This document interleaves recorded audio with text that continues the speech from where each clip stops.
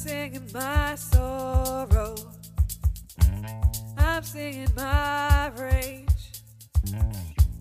I'm singing this fear out, and I'll sing it over and over again. So hi everyone, and welcome back to our third episode of Change Making Women. And on today's episode, we'll be discussing entrepreneurship. So this topic came up because we had that chat a few weeks ago about your Kipili Pili project and how it's become a business that makes a difference. And I'm just interested in your perspective as an entrepreneur in Tanzania on what it's like being an entrepreneur there. What kind of experience is that? Wow, that's a very good question, Mary Ann. Thank you very much. Being an entrepreneur, to be quite honest with you, in my opinion, it's very hard in Tanzania. I mean, you might think it's easy just getting in there. You know, you have the right idea, you have the right direction, you have the right marketing strategy, and you're just going to make it. But there's a lot more behind that you have to do and push. I believe it's not as simple, and me and my partner doing Kipili Pili have discovered that actually the hard way. Really? We had to jump into the fire to discover just how difficult it is. But I think once everything is in place, then it becomes quite easy. And one thing I've also noticed or realized is that it really depends with what you're doing or what sort of service or product you want to provide in Tanzania or within your community and so on. And that will determine how easy or how hard, your journey towards being a successful entrepreneur, in Tanzania. I believe that's it, really. So you find that, for instance, if you're doing doing just hair products or providing the service with hair products, and comes with everything else that we do, we found that when we began at first, did not take us seriously. So even if you approach, for instance, an organization, or you approach a supplier, or you need some sort of collaboration with another supplier or another organization, they did not take us seriously. So it was perhaps because of the kind of service that we are providing. But then when you go to a lot of these workshops, then you realize, for instance, a person who is doing health, I'm not saying it's easy for them, but they get accepted more easily. But in my opinion, you get more accepted, or the society or the business society or entrepreneurship society understands you more or accepts you more if you're doing or providing some sort of a service, for instance, that has to do, let's say, with health, or that has to do with the community, or things that are touching, and they're there, like you can see, and you can touch, and you can feel. So you get accepted more than things such as hair products. And I imagine also, because you're online with your business and pop-up shops and stuff, that might be a new kind of model of business. Because what I always think about in Tanzania is there's endless small shops similar small shops, that sell very similar products. Because I was always thinking wishing that people would kind of innovate a bit more in their small roadside shops and stuff, because so many of them are selling almost somehow similar things, products, and of course, so for instance, that is because it's what people need every day, maybe, but how is it in the UK, for instance, being an entrepreneur? So what I think about it, or when I think about comparing it, is that I think in the UK being an entrepreneur is a choice. It's something that you do if you're the sort of person that has like creative ideas and really wants to do it your own way. So even with my like new community of change making women, that's like me choosing to kind of do something little, and you could call that like entrepreneurship. Yeah, it's probably social entrepreneurship or whatever, however you want to define it. But it's like you've come up with an idea. But generally, I think like, because probably there are like a lot more jobs, like kind of relatively decent jobs available here. Like your average person doesn't find themselves like thinking, well, I better just set up a business and sell something down on my street or on the corner or whatever. And what I've always observed in Tanzania is like everybody wants to have a business first of all on the side. I don't know, you can tell me if I'm wrong, but you know, like no, you're absolutely right. I mean, you need that extra income so you can survive, and maybe so you can do some of the things you want to do. And yeah, and there has been a lot of movement encouraging youth, especially to embark into entrepreneurship instead of just waiting for employment. You know, with a whole of this movement of empowering, you know, youth to come up with ideas, to innovate, you know, to get into the whole entrepreneurship space. Yeah. I think it tells quite a lot. There is a lot of unemployment. Then be creative enough to be able to actually make a living out of your ideas. Yeah. So, and speaking of ideas, if you have a workable idea, you know, and you start, you know, along the way, you feel like, you know what, I need some financial backing.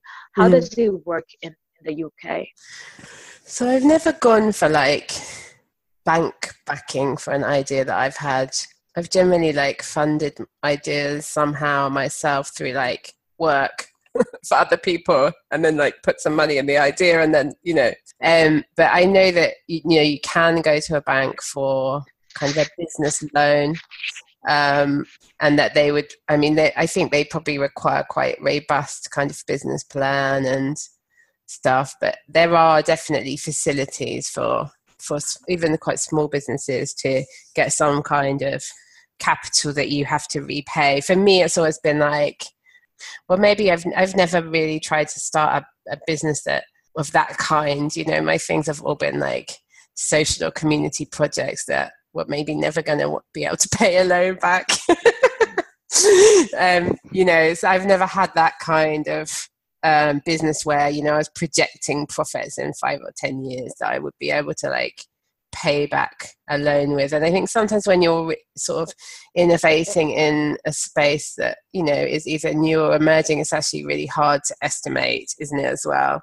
Like stuff like you're doing, and I'm doing quite a lot of stuff online these days, and like, you know, there's a certain amount of, I don't know what it's going to look like even in a year's time, because so many of these technologies and ways of connecting and getting people to buy and do stuff are shifting so much that it's actually quite hard to really know when you're in that sort of space what your possible kind of income or growth could be like, you know, like you're just sort of sensing something, right? And I think there's that as well now, that, you know, those and you know, there are people obviously that fund, you know, technological startups and ideas, I guess. Yeah. But I've sort of always been asking myself, is an idea enough, you know, to start a business? Yeah, it's a good question, that, isn't it? Yeah. I think on its own, it's not really. But I do think, like, if you've got an idea and you're willing to experiment with it, like, try it out, see what works. And then, like what you said in the episode where we talked about Kipili Pili, like, tweak things, you know, make changes in response to what people want and need from you. Then I think it starts to become like, you know, if it's something that people are willing to pay for, then it starts to become like, yeah, this is like a business idea, you know? Because you're right, like some things, they're kind of not enough. And perhaps many people I've spoken with, you know, the youth startups and so on, I think their biggest challenge or their biggest fear is, okay, I have an idea, but I don't know how to execute it. Yeah. Or have an idea and then they feel like, oh, my business needs a lot of money before I can start. So that has always been a challenge, I think, to a lot of people. But then again, you know, if you look at, I think entrepreneurship at the same time has also been made quite easy. You know, with all the technology. Yeah, it's not like the old days when you had to pay someone to print a flyer for you, or you had to pay someone to make you a logo, or you had to pay someone, you know, to just design a website for you. You just find yourself nowadays, you can actually do everything yourself. Yeah, that's right. You can do pretty much everything yourself. And really, you only have to choose to pay someone if you can't be bothered to learn how to do it, right?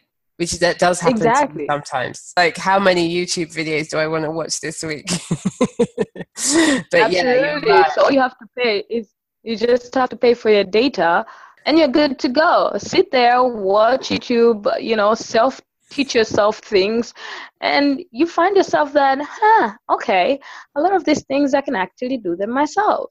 And it becomes quite easy. And, you know, sometimes you don't even have to spend a dime when it comes to, you know, marketing your product or your service.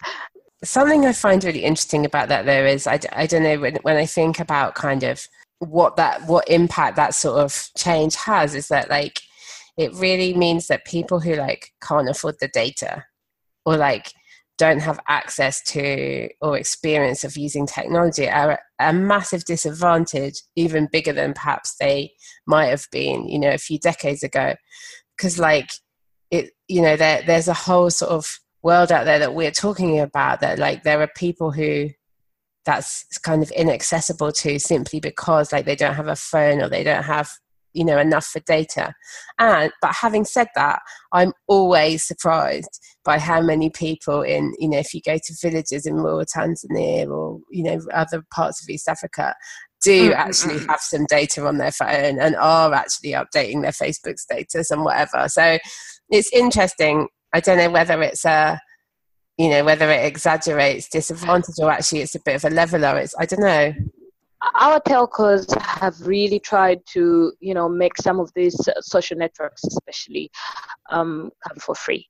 So you find that you get your free Facebook, you find that you get your free YouTube, you find that you get, your free, I don't know, WhatsApp. If you pay a certain amount, you get your free WhatsApp. Perhaps now the question will be, is accessibility of internet in those, you know, in the rural the actual areas. Ability to access. And actually that's still a problem here in the UK. Yes. Or not. There are still places here that they haven't managed to, like, get decent bandwidth to, and then people, you know, they do complain. So although they do claim, you know, we are all over Tanzania, but in actual fact they're not. They're just in urban Tanzania. And then the rural areas, you know, they still struggle to get internet.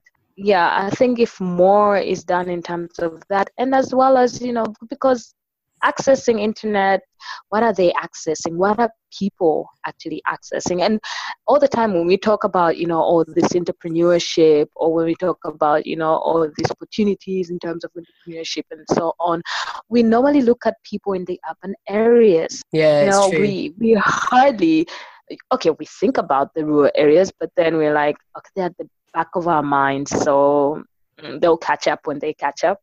But I think those are the people that actually need those opportunities of entrepreneurship, because yes, as much as farming is good, but how are they improving their lives with farming, for instance? You know, so is the government really going to help me and give me all the subsidies and things like that to help improve my life as a farmer?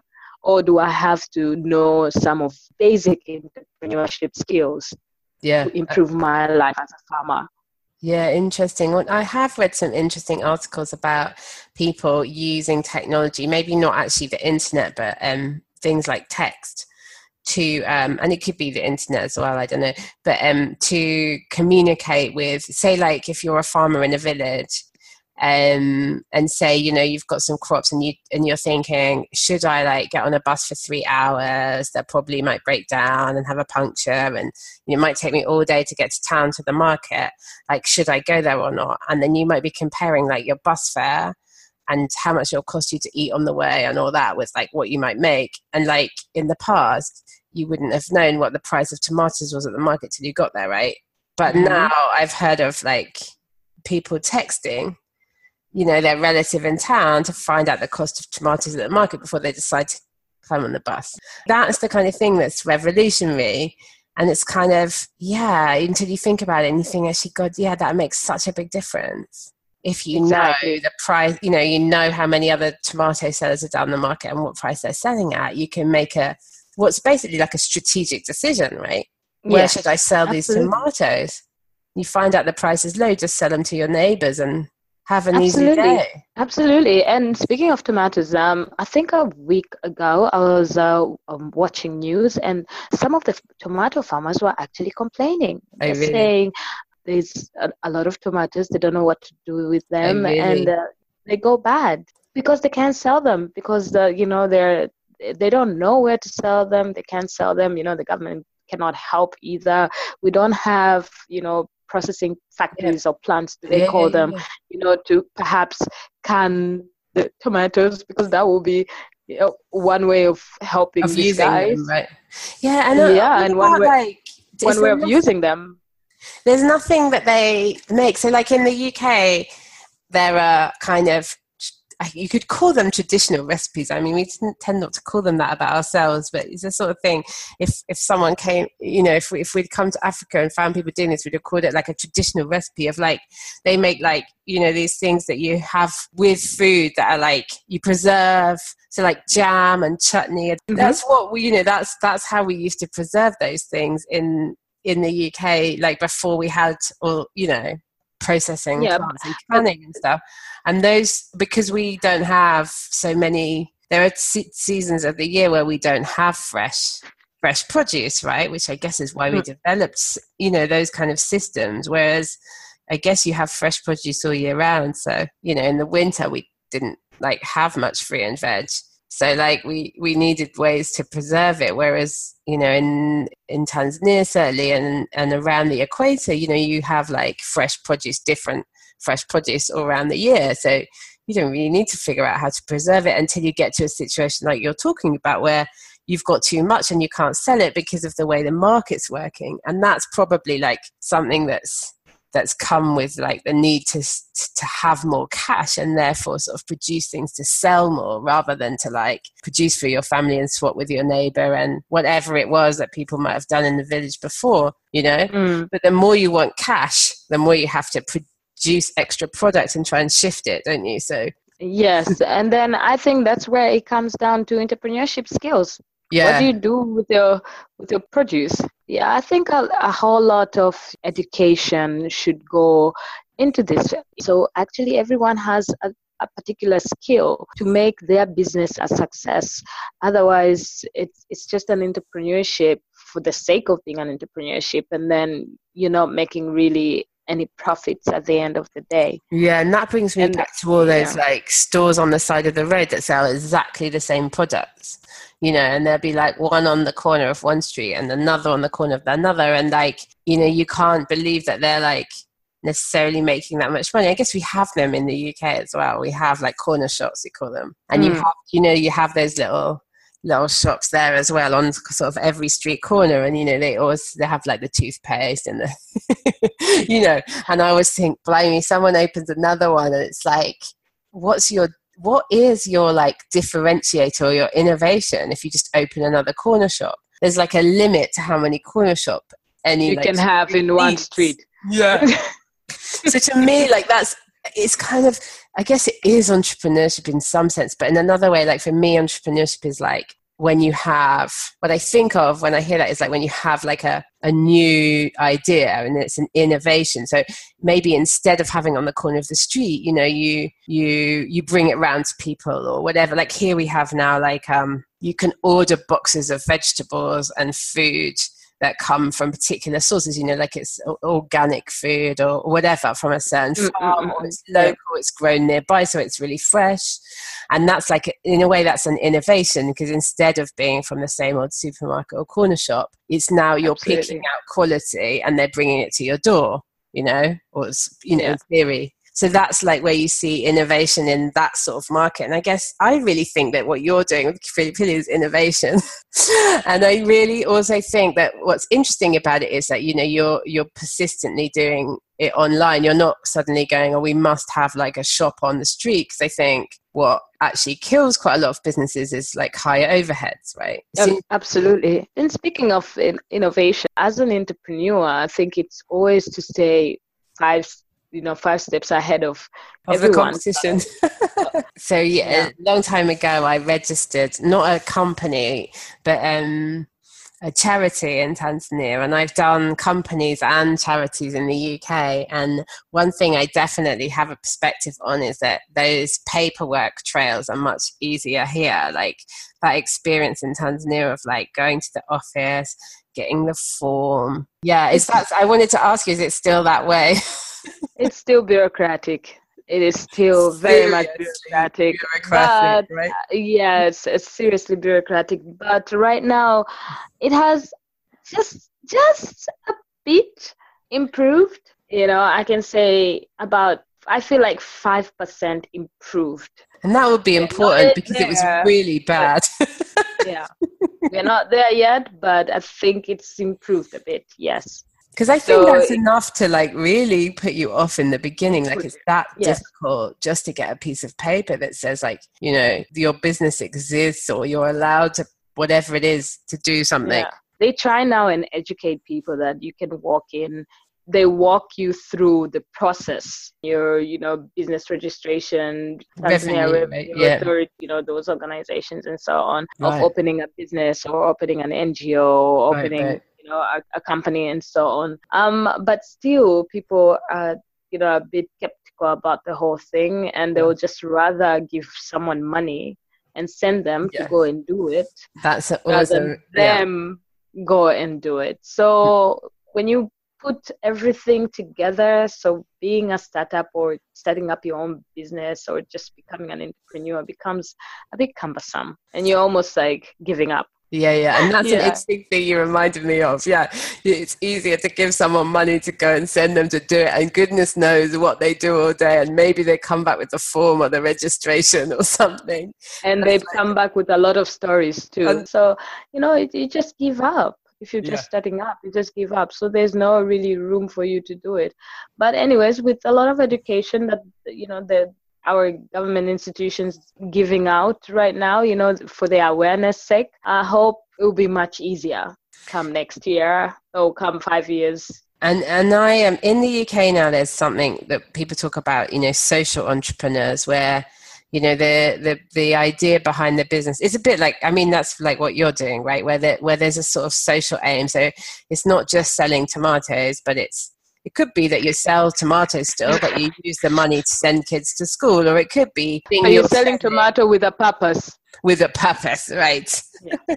I'm just interested in your perspective on how that lands in Tanzania. Is that something that people talk about? I mean, it's something you're doing, I think, but I'm just interested in the idea, if the idea lands or not really. I'm not quite sure as in how many people do anything or any of the businesses with a purpose, but especially with the smaller scale, smaller entrepreneurs. But in terms of you know, bigger organizations or bigger companies and bigger businesses, they sort of have that responsibility. So they have their corporate responsibility. Right. Yeah. Yes, so they do that now.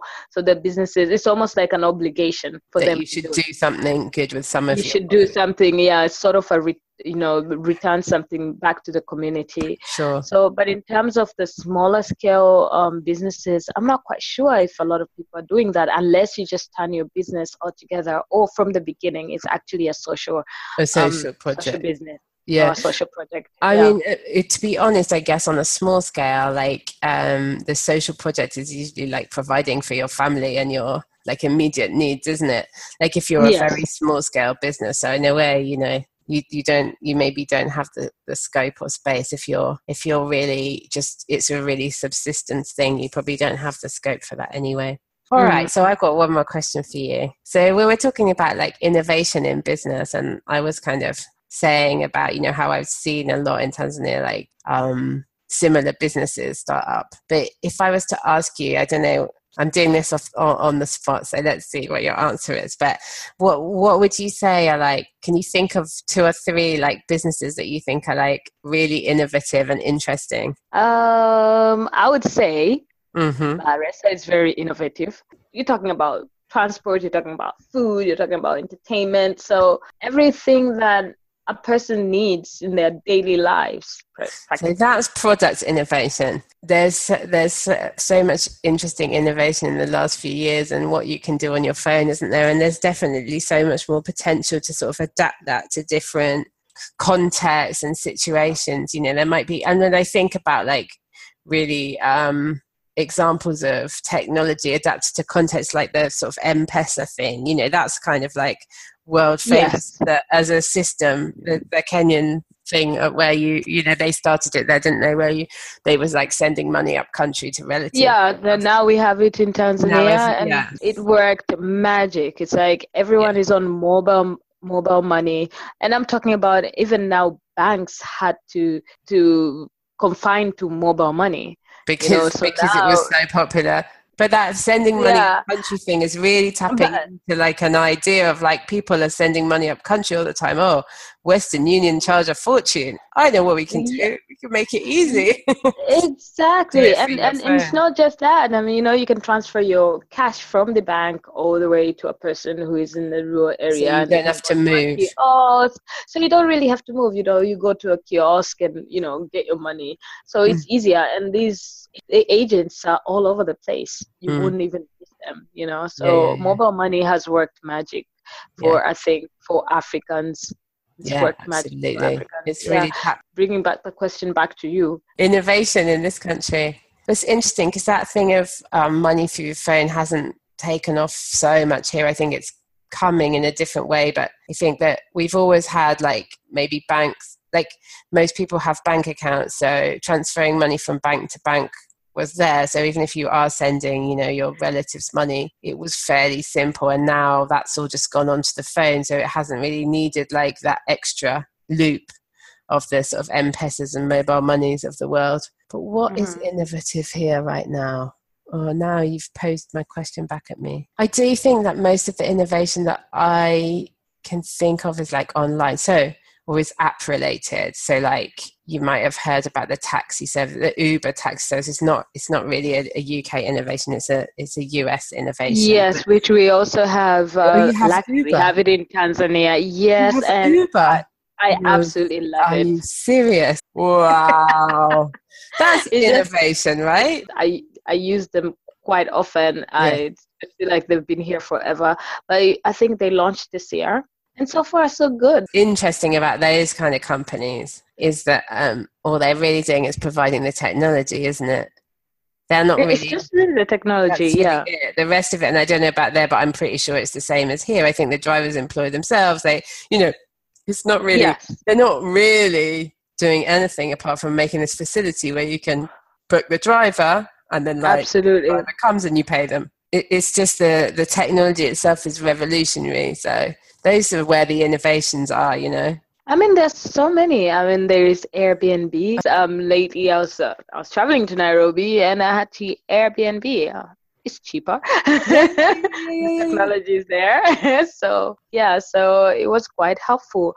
So there's so many technologies that are also being, although they were not originally started here, but they are being slowly introduced in Tanzania. It's interesting. Yes. What's interesting though is that we're talking about the same things, even though we're like 7,000 miles apart, that these things are so, transferable and replicable and basically it's the same system extended to a new territory.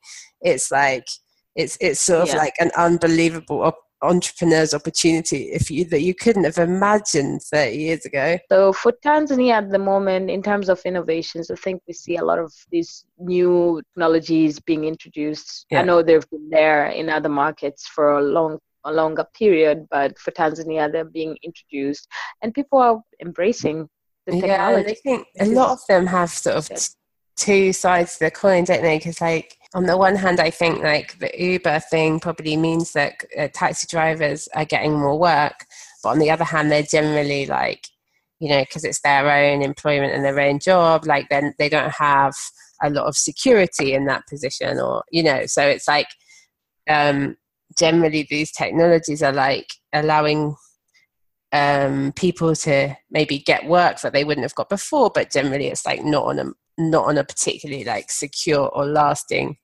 basis. Like it might be, but you also don't really have like a long-term contract or your pension or national insurance or whatever those things are. So there's like, it's like there's good, and then there's like the flip side, which is generally like they might not treat people so well or whatever it is, you know. And then when you look at Airbnb, like that's just kind of like a community, right? Yes, it is. They make some money out of it, but basically it's like people offering their houses to people. That's kind of interesting. It doesn't even sound like a business idea at all. It doesn't. I mean, you're thinking, who would think of that? It makes you wonder what else you could monetize, right? It's quite interesting. So, what would you say? I don't know. Is it not an advice, really? An entrepreneurship saying coming from you? I think like this is exactly not the advice I would listen to myself, because for me, I get stuck maybe in like, you know, what's new and different. Actually, I think you should probably look just on the edge of what exists and what's doing well, you know? So like with Baressa, he's just like looking for the next product, you know, that he can get involved in. Or like with Airbnb, like you said, they're probably just like, it's probably the next thing after Facebook. It's like Facebook like connects us, and then they can advertise to us. And then Airbnb is like, oh, connect us to go and hang out in each other's houses. And oh, cool. Yeah. And then maybe charge a bit of money here and there for that, you know. So it's like, where's the space on the edge? Or where's people's frustration? Like with taxis, what's the frustration? Well, you don't know what they're going to charge. You don't know if they'll show up, you know, all those things. Uber solves that problem. They show up. You know what they're going to pay. You know what you're going to pay them. You can forget about all of that hassle. So the problems people have, which actually like pili is that way. There's a problem. So it's just a matter of listening.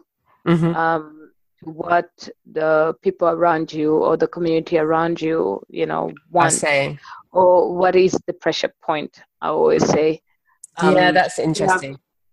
So you need to get to that, you know, and try and give a solution. Because at the end of the day, being an entrepreneur, it simply means you're just giving out solutions to people. Yeah. So for instance, with Kipili, I don't know how to style my hair. I don't know what products to use to style my hair. I am giving you that solution. Yeah. And then it's just that not giving up, you know, as an entrepreneur. If you truly believe in your idea and you know in your heart that it's going to work, it's just to keep on doing it. Yes. You know, there's nothing better in this world than consistency. And I think a lot of us sometimes we just lack, you know. Yeah, we think, this is not working. Let's do this instead. That's true. Exactly. If you're consistent enough, but of course, consistency comes with innovation. You know, you will reach your goal. Yeah. Whatever your goal is as an entrepreneur. Yeah. So that's my belief.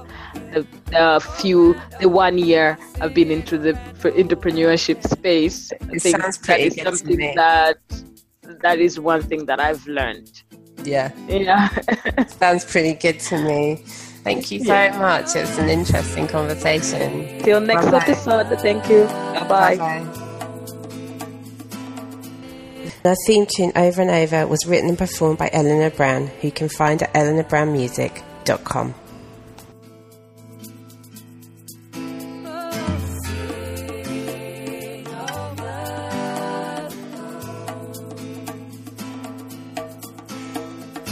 Say